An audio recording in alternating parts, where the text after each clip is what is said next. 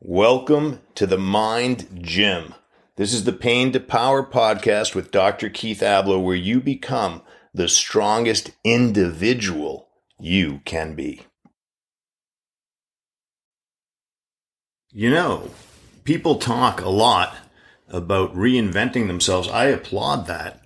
I think reinventing yourself, the idea of it is very positive. That you're not going to give up faced with hurdles, with elements of your story that are less than what you wish they would be. You're going to reinvent yourself. You're going to get over the hurdle. You're going to get past the resistance.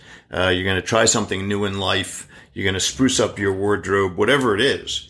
Reinventing yourself has a great positive connotation, but it doesn't beat re-embracing yourself. I think I'm coming up with a neologism or a new word. I know that. But I'll do it anyhow. Re-embracing yourself. Because this idea of reinventing yourself presumes that there's no solid core around which you orbit, if you will. It kind of says, well, you can reinvent yourself as anything. I'm not so sure that's true. In fact, I'm sure it isn't true. The truth is that you do have a core self, and therefore our journey in this life is toward re-embracing ourselves, because that core is eternal, elemental, and very, very authentic. So I don't think that you can just say, you know what, I think I'll try being an astronaut. I think I'll try business because, hey, that looks fun. I think what you have to do actually is to do those things in life that are true to you from all time. I think people do have a destiny. I think we each have real interests that are ours and ways of pursuing them that are ours alone. We have thoughts and we have feelings that other people may share, opinions, but the way in which we conceive of them and the way in which we express them and the way we go about embracing them and manifesting behaviors that support them, that's all ours and individual. And this idea that we could re-embrace ourselves has really captivated me lately, because that's the final goal, isn't it? It takes a lifetime, and it isn't without some discomfort and some pain, because so many years that we live through, so many experiences that we have, we try to fit in, we try just to survive, we try to please those around us, we want to be lovable or loved, we want to be loved. And so we do things that aren't true to our core in order to try to pivot and pose and thereby elicit things that we feel we want, whether it's money or it's acclaim or it's applause or it's simply being left alone and not tortured by other people. But you know what? That won't do, because that's all based in the ego. What we really need is to re-embrace the core. Think about it as orbiting the sun, if you want. Sure, you can adopt all different kinds of orbits, ellipses, circles, triangular orbit, if there's such a thing. I don't think there is. But in the end, you have to come to the center. You're only going to be warm enough when you put your feet firmly at the core. At the core, you're able to stand for what you truly believe in. It's going to be very tough to knock you down. And if you are knocked down, it isn't going to hurt, because in the end, you're going to know internally, look, I stood for what I stood for. I was pursuing what I love pursuing. It's like Hemingway. I admired Ernest Hemingway because he said, listen, if I die from starvation because I can't earn enough money from my writing, so be it. I'm a writer. Now, something obviously interceded in his life for him to think life isn't worth living anymore. I wish I could have talked to him and convinced him otherwise. But the bottom line is that this kind of pure knowledge as to who you are, what you believe, what you're willing to put energy into, because there's no way to not put energy into it. And it doesn't have to be that you're a novelist. It can be that you're a dad or a mom or a great sister or great brother or a terrific friend or an incredible listener. And maybe those qualities also manifest themselves in career. Maybe they don't. But the core of you is what matters. And so recreate yourself. Yeah, I mean, sure, you don't want to stop moving forward. You don't want to crumble when people challenge whether you can continue in this world, striving and moving forward. But the most powerful response to stress or to challenges or resistance or mean-spirited people is to re-embrace yourself. Now, in order to do that, you need to know yourself.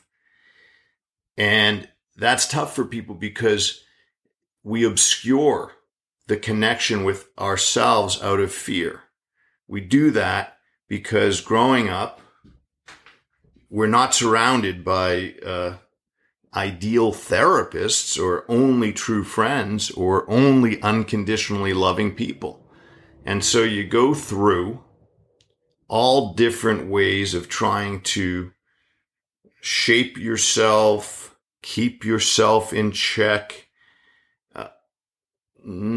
second guess yourself in order to get what you feel you need to go on and to feel like, well, people have regard for me.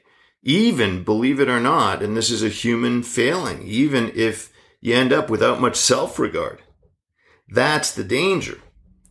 So you can become so appealing to those around you and be rewarded for it in so many different ways. But if you end up without self-regard, then all will be for naught, because that's terrible suffering when you feel as though you're not at home in yourself. There's only one home. It's that elemental, iconic, indisputable, and ultimately undying core of you that you need to find. It's your life journey. And I always say, look, you're not lost in a maze. We're not going to have to pluck you out with a helicopter. There's no failure as long as you keep moving forward. Life is a labyrinth, not a maze. You may think you're at the outer perimeter of a labyrinth when you're about to cut toward the center. Never lose hope. Never wonder whether there is a center. There absolutely is. Can it be obscured? No question. Can you reinvent yourself 15 times without ever re-embracing yourself? You can. That can cost a lot of time, and it can generate a lot of applause. Look at that person, people will say. First this, then that, recreating herself again and again. Was a car salesman, then, a fitness instructor, then went back to school, became a teacher. Well, only if you're a born teacher, by the way, only if you care, really care, and feel at home in that work, only if it's part of your core self and soul. That's the only time it works to recreate yourself. If you're creating yourself in the same image, here we go, as God did. You got to get the bullseye. You have to orbit close enough to the sun to feel all that warmth from being at home. Then you are, in fact, undefeatable. Can you encounter resistance, challenges, enemies, sadness, fall short? Sure, these are human things, but will it ever register in the same truly dispiriting way? No.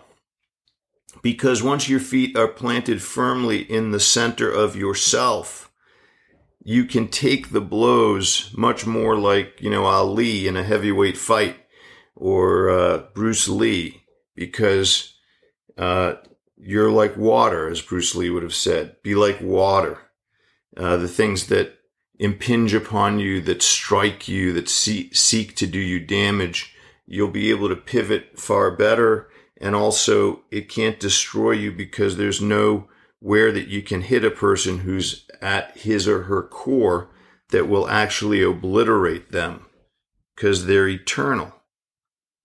If you're a born teacher and you're teaching, all of the difficulties associated with teaching are going to be received by you in a much healthier manner and with more creativity and resolve to move forward than if you've recreated yourself as a teacher after being a salesperson, but you don't really want to teach because it's not in your bones. We want to get to the level of it being in your bones, in your heart, incontrovertible, uneditable, because you're there. I always think about not always, that would be weird, but occasionally I think about one of the launches of the Apollo spacecraft where the mission control, the head of mission control talking to the astronauts, once the craft has reached its orbit, he says, well, that's negative return. You're there. That's what we want for you at Pain to Power. We want you there in the orbit that belongs to you because it is you. Always has been. You want to return there. You want to re-embrace yourself. Thanks for joining another edition of Pain to Power, the ultimate podcast. Why? Because we don't settle for these uncertain times making us uncertain people. Pain to Power is meant to make you stronger and stronger as an individual. You want to get even stronger? Visit www.pain-power.com. Pain2power.com, but it's the number 2, not the letters. And don't forget the hyphens, pain-2-power.com, or email me if you want to work with me directly as a life coach, one-to-one. We'll do it together. Email me at info@keithablow.com or call 978-462-1125, and the lovely Tiffany will book your appointment. Thanks so much. Talk to you again real soon.